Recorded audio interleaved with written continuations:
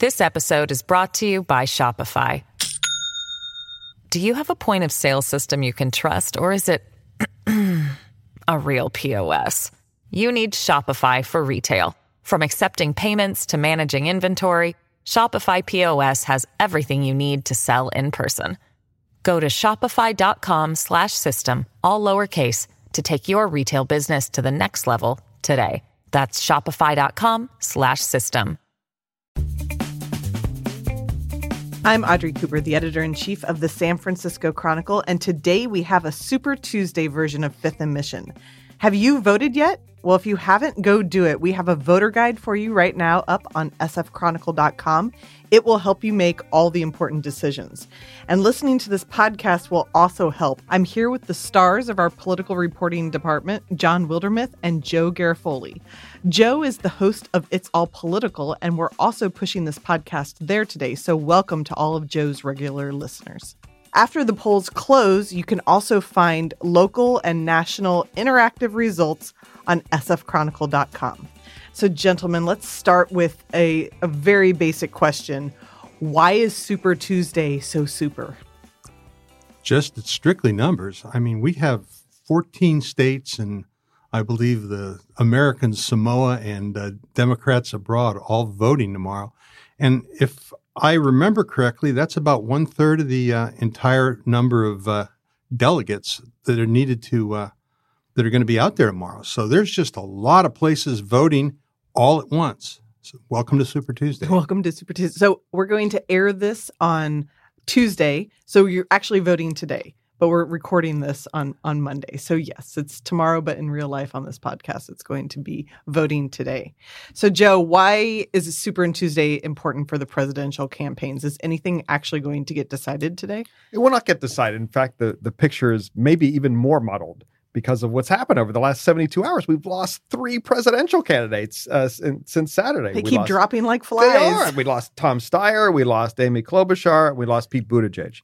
Buttigieg and Klobuchar are going to endorse, or have endorsed, have endorsed by the time, are expected to endorse Joe Biden, and we don't know if their followers will follow them to Joe Biden. In California, there's no guarantee of that. There was a poll, the Public Policy Institute poll a couple of weeks ago, said that the second choice of voters here was Elizabeth Warren with 22%. So we don't know where those folks are going to go. What it really does, though, is the number you have to remember when you look at all the results on Tuesday is 15%, because that's what the percentage of the vote in every single state that a candidate has to get to receive any delegates. In California, a candidate would have to receive 15% statewide to get any part of the statewide vote. And in each individual congressional district where the votes are also counted, again, it's 15%. So with Buttigieg and Klobuchar out, it makes it much more likely that a Bloomberg and a Biden could reach that 15% and at least get some of the statewide vote in California. And we will be tracking that on sfchronicle.com by congressional district. That is so confusing. I think probably 99.9% of Americans do not understand the superdelegate, and I put myself firmly in that camp. Amy Klobuchar and Buttigieg.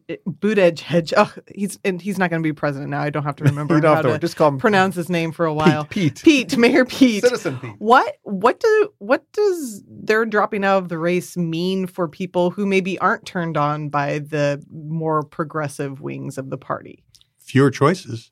I mean, one of the things that was concerning people on the more moderate end is that the people that didn't like Bernie and maybe thought that Elizabeth Warren was too progressive, they were splitting their votes out among a lot of people. Buttigieg, Biden, Mayor Pete, and Bloomberg, and even Steyer. So what they're doing with 3 people out now, all those moderate votes pretty much, or at least the moderate people are hoping, they all converge on 1 or maybe 2 candidates, which makes it a little easier to go against Bernie.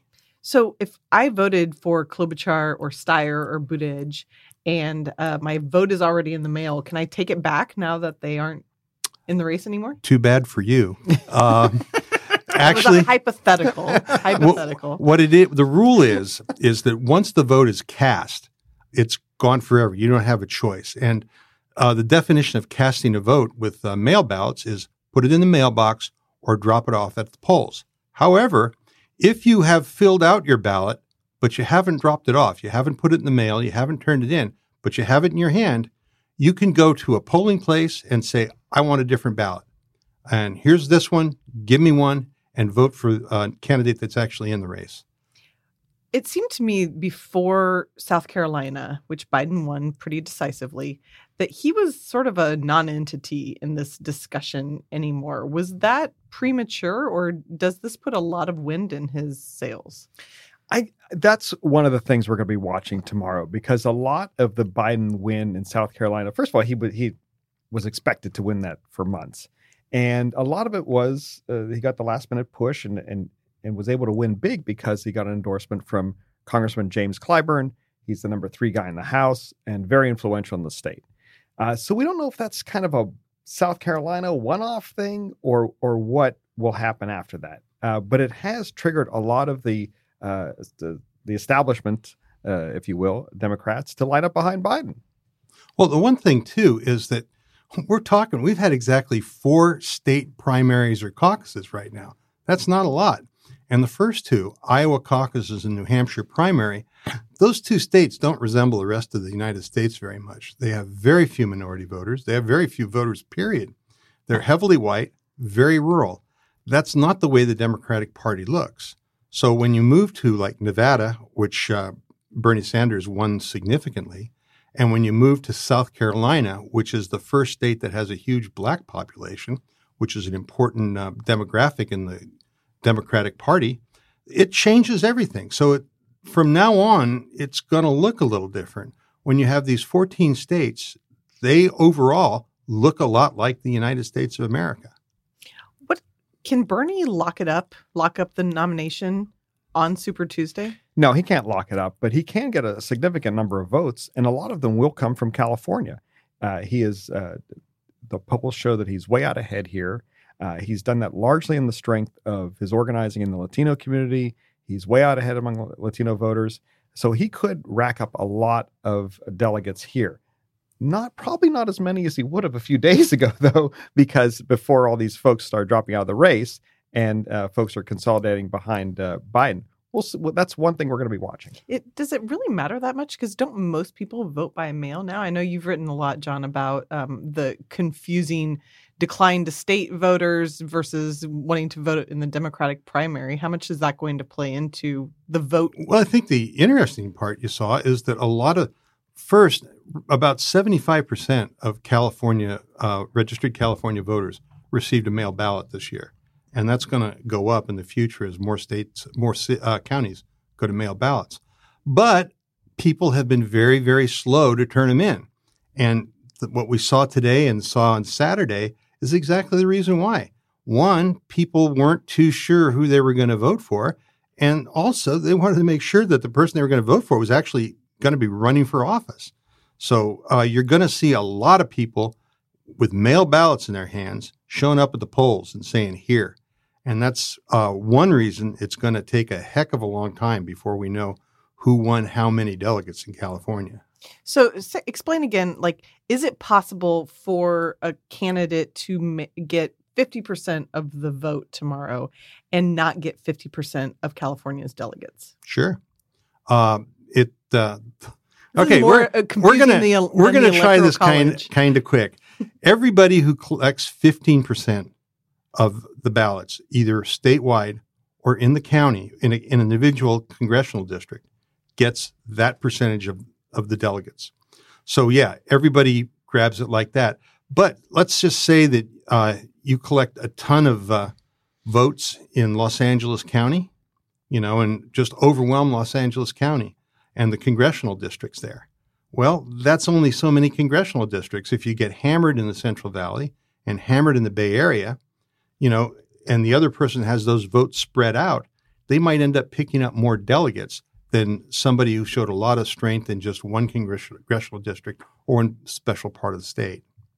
How long will it be before we know who has won delegates in California, do you think? The Secretary of State the other day said weeks. Excellent. So, right? Well, what he said, he had a telephone press conference with reporters, and he was mainly talking to reporters from the East Coast and everything, 3 hours ahead of us. And he essentially was telling them, all you guys are going to be calling me saying, where's the results? Who won? Don't worry about it. It's not going to happen. And just talk to anybody who's followed elections in California, and they'll tell you just how long it took and will take. Let's talk about Bloomberg. Mm-hmm. He decided to skip New Hampshire and Iowa, which was a politically risky, or at least untested, as you said, Joe, a way of going about things.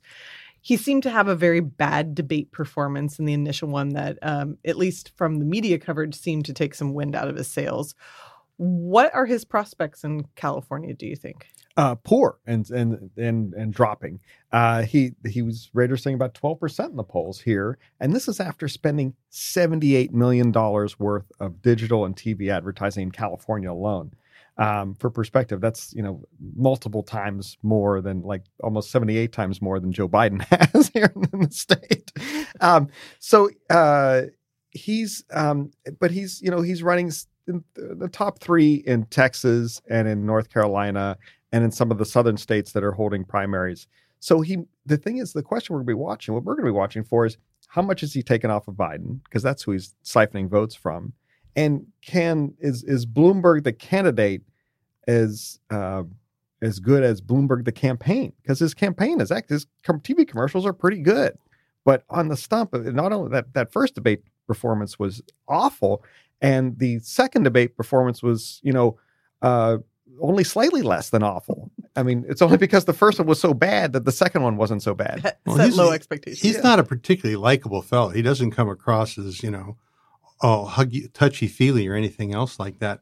But I think when we talk about the Bloomberg campaign, we're going into totally unknown territory. Right. I mean, this is a guy who spent, I think it was like $400 million already in advertising and going up. You can't turn on the television without seeing his ads. You can't go online without seeing his ads. So people that don't follow closely, I mean, they come up and they start looking at who's on the ballot and said, well, I've seen this Bloomberg guy and he seems like a wonderful person. We're going to see if, that much money can really swing a campaign. Has it ever worked that way in the past? No one's ever done this before. We've had Rudy Giuliani skipped a whole bunch of primaries in the Republican primary in 2008, but he didn't have this kind of money to spend all over the place. I mean, Bloomberg has spent a ton of money in the Super Tuesday states, and Biden has been caught kind of he almost like he didn't expect a success in South Carolina because he's really hasn't spent that much in the 14 Super Tuesday states. Yeah, it's the amount of money is just incredible. I mean, it's hard to comprehend what that sort of money. I mean, you're running out of places to spend it in the primary election like that, and it's going to be interesting to see what this does. Is there anybody else that you think might be the next likely candidate to drop out after Super Tuesday? Well, I don't think Elizabeth Warren says that she's in it until the convention. And even though she may not rack up a lot of wins tomorrow or really any wins, she's in danger of losing her home state of Massachusetts to Bernie Sanders. She is going to try and chug on. But if she loses her home state and doesn't do too well, the money's going to dry up and the decision may be made for her. And there's also the question of Bloomberg. He says he's in it forever, and certainly he's got enough money that he doesn't have to worry about that. But if he doesn't do anything on the Super Tuesday states, how much is he willing to throw good money after bad? All these people that dropped out, starting with Kamala Harris, said they didn't see a path to winning the race. If that path isn't there, there's just really no reason to stay in, and that's something that Bloomberg's going to have to look at. But Bloomberg has an ulterior motive, too. He also did not want Bernie Sanders to be the nominee because he really doesn't want Trump to win again. So he feels as Bernie is a weaker candidate than Biden or, of course, himself. So if Biden has a strong showing tomorrow, maybe that'll nudge him a little bit to saying, okay, maybe this guy can handle it. I'm speaking with political writers Joe Garofoli and John Wildermuth. We'll be right back after this. This episode is brought to you by Shopify. Do you have a point of sale system you can trust, or is it a real POS? You need Shopify for retail. From accepting payments to managing inventory, Shopify POS has everything you need to sell in person. Go to shopify.com/system, all lowercase, to take your retail business to the next level today. That's shopify.com/system. Let's talk about this idea that only a certain candidate can defeat Trump. Is that a false narrative that's being spread in this campaign? Depends who you talk to, really. I mean, certainly Donald Trump is in a very strong situation. I mean, typically a president that comes in with an economy doing as well as it is now is 3/4 of the way to being reelected. Saying, well, you know, the old Ronald Reagan question, you're doing better now than you did, 4 years ago. And if people answer yes, it's hard to get rid of that president. However, those other presidents weren't Donald Trump, who manages to convince people that they absolutely don't like him, even if, the economy was twice as good as it is today. So, yeah, he can be beat, but he's not going to roll over. The question about electability has been what this campaign's been all about. And some of it has been BS. It's electability is we've reported on this study and had people on our podcast that have talked about how white men do not have an electability advantage over anyone else, based on all the races that have run in 2018. At the same time, look who's left in this race. We have 4 white people in their 70s are left. That's the candidates going forward. We've totally we've gone from the most diverse field of candidates to one that's really not reflective of America. And if you want to talk about electability, just look at 2016. There wasn't anybody you'd run across that thought Trump was electable except Donald Trump, and look who's president. But it's not just about gender or race in this regard. I think it's also in the Democratic Party about how far left is the party going to go, and this idea of somebody who embraces the word socialism. Is that person who speaks fondly of some things that Fidel Castro did, is that person really going to hold up a nationwide vote? Well, that's the source of the big freak out in the party right now. I talked to Harley Ruda, who is a congressman from Orange County. He's one of those first-term Democrats who flipped the long-time Republican seat, and he's like, Bernie Sanders at the top of the ticket is bad news for me. He's representing a majority Republican district that he's concerned about winning again. And he said that's all he would hear about would be, are you with Bernie on this? Are you with Bernie on that? The campaign would be focused on that. So there's a lot of members of Congress who are concerned. There were 40 members of Congress, 41, I think, who were represented districts that Trump won in 2016, but Democrats won those districts in 2018. And those are the people who are really concerned. And many of those districts, especially the ones in California and down in Southern California, are suburban districts with a well-educated electorate, people that have money, people that are, the suburban moms and everything like that. It is not a hotbed of, progressive politics or socialism. And they're going to look at that, and Donald Trump is going to be banging Bernie Sanders over the head with every crazy thing he's ever said from the time he was 21 years old. And they're going to say, wow, is this a guy that I want to run? Because my life's pretty good right now. I don't especially want somebody who says, we need a revolution to change everything. But don't you think they'll be batting Trump's head over every crazy thing that he's said as president? I mean, they already have, though. And, the question is, how much of that stuff is already out there and how much has that already been weighed and such like that? Socialism is a really loaded word, maybe not so much in California or in the coasts, but in the middle part of the country, the part that the Democrats need to win to take the presidency back. It is a very, very scary word for a lot of people, especially older voters. Yeah, generationally, no. Younger voters, younger than 40, even younger than people who didn't grow up during the Cold War, who cares? That doesn't affect me. So that's one thing we're going to hear. you're right. Trump has been vetted on all this stuff. The man's been impeached, and his numbers have gone up. What do you think about the argument that the burners, if their man does not make it, it will be yet another example of the establishment pushing down activists and pushing down a young, diverse movement of people, and they will just say, screw it, we want no part of this. The revolution will be delayed for 4 more years. Right. I asked Bernie about this when I interviewed him yesterday or Sunday when he was here in San Jose. And he said there will be a very sour feeling among Democrats. And I said, where your people walk. And he said, it won't be just my people. It will be a lot of people. And, you see Trump egging this on. He said, this system. They're trying to steal it from Bernie. Trying to steal it from Bernie. It's a rigged system against Bernie. And that's going to, and if those folks do walk, that's a decent chunk of the Republic or the Democratic vote. Is it possible, though, that the burners, that there are more out there than the moderates think there are, and that by putting forward an extremely progressive candidate, that it will activate young people and people of color, people who didn't necessarily come out for Hillary Clinton? That's absolutely Bernie's argument.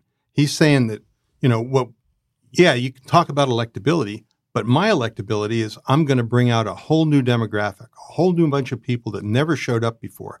And they're going to come out and they're going to vote for me and they're going to vote for progressive Democrats and we're going to take over the country. The problem is, at least in the early primaries, that hasn't been seen. He's not bringing out younger voters. He's bringing out more of the traditional Democrats. And that's a good thing. But, the question is, are there numbers? Because at the end of the day, you have to have the numbers to get elected. And how many, is the people who are freaked out about Bernie outweighing the people he's bringing into the party? Because he is bringing in more Latino voters. He's done great organizing there. But he's, among black voters, he's still not doing as well. But he's doing, and generationally he brings. Well, remember too that the Latino vote is a very young vote. I mean, the demographic for Latinos skews very young, far younger than black voters and everything. So when you say that Bernie's bringing in Latinos, well, he's bringing in young people, including Latinos, and that's something. But getting them out to actually vote is where it's always been a problem. Younger voters don't vote as religiously or as typically as older voters do. That's seen in every election. So he's going to have to change that and bring those younger voters, bring those occasional voters, bring those first-time voters out to the polls. There are some people who are saying that we may have the first contested undecided convention in, I don't know, when was the last convention? 1952, I think. 1952? Yeah, I believe it was 52. My parents were not even alive when we had the last contested convention. Is this good for the Democratic Party because it's more excitement, more attention, or is it really bad? Okay. It'll be fabulous to be there and to report on it. I'm looking forward to it myself. It's going to be great for us. But no, it's going to be no, it's going to be vote the story, as we always say. But it's it's going to be chaos, and that's what people are going to see. And then if someone gets hosed, or if there's the impression someone gets hosed on this, that's a bad look for the party. Chicago, 1968. People out on the streets. That was people literally being hosed. Yes. Well, yes, but people out in the streets. No, that's absolutely the last thing the Democrats want. They want this settled. Everybody always hopes for a nice, boring convention. That works wonderfully as far as the parties are concerned. They do their stuff. They have their, program demonstrations, and everybody walks out singing "Kumbaya, let's get the other guy." That wouldn't be that way if it goes to a more than a single ballot on the convention floor. Are we going to learn anything about the swing states today in Super Tuesday? There's a couple swing states that we'll have. Minnesota's on the ballot tomorrow. They vote, and that's kind of a weird one because Klobuchar was the sort of the favorite daughter, but now she's out.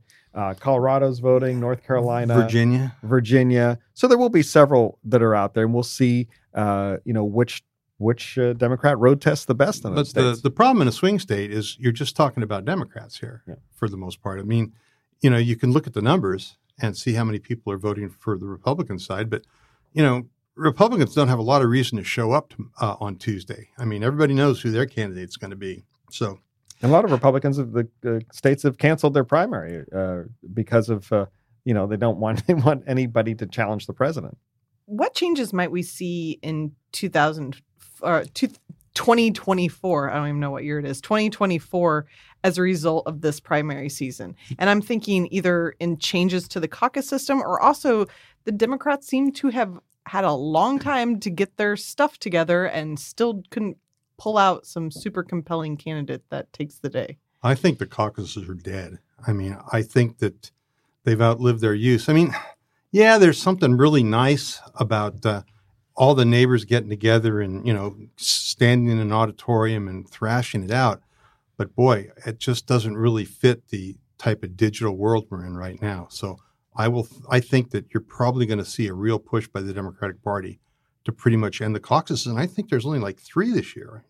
Aren't there 3 or 4? Yeah, I don't know how many there are. There's at least that many. But there's, and we're also going to say farewell to Iowa as the first state. I think a combination of being sort of such a homogenous state and the way they botched the caucuses, I think they have lost their role as the leadoff state. Any thoughts about the actual Democratic Party and how it might go about? It seems incredibly fractured.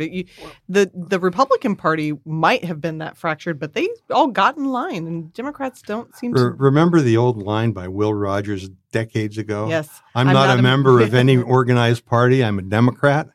It hasn't changed much, really. And what you said about not getting their act together and finding a candidate everybody can agree on, that's kind of the way it's designed right now. The first thing the Democrats did a number of years ago is they eliminated the winner-take-all primary. A winner-take-all primary meant that if somebody won California and Texas on Tuesday, game over. I mean, there's just not enough ways to catch up like that. But instead, they opted for a system where everybody gets a chance, everybody gets some delegates, and it goes on and on for typically the longest time.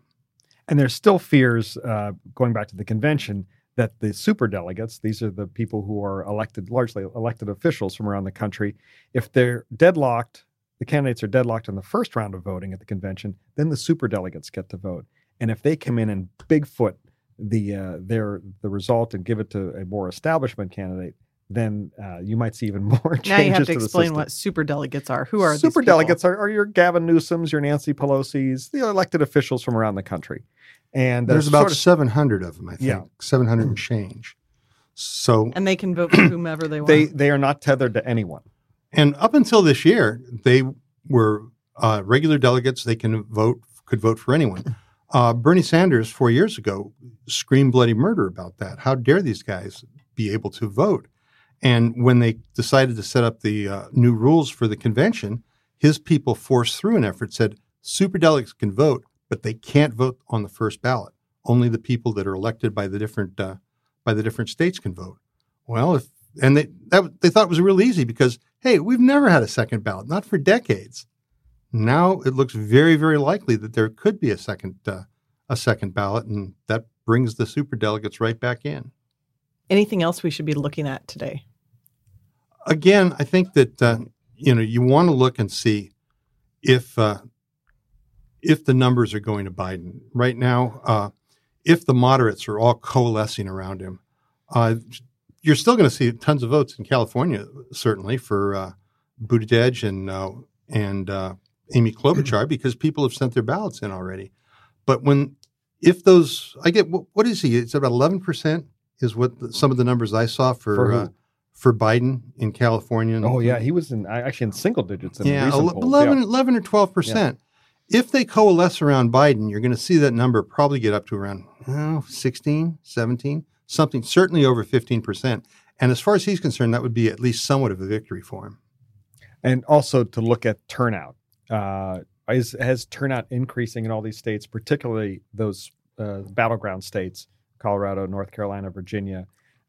That's what Democrats, they want to see turnout, and they want to see it across the board and across all demographics because, as we said, people are voting for 4 white people in their 70s. And one last thing, if you want to look beyond California, keep an eye on Texas because the Democrats are hoping that they can bring out people and actually maybe put that state in play. It'd be a tough call, but they're going to take a shot at it. Wouldn't that be something if Texas was in play? Oh my God! The thing that helps Democrats in Texas is a profound animosity towards Donald Trump. Okay. Well, we'll leave it there.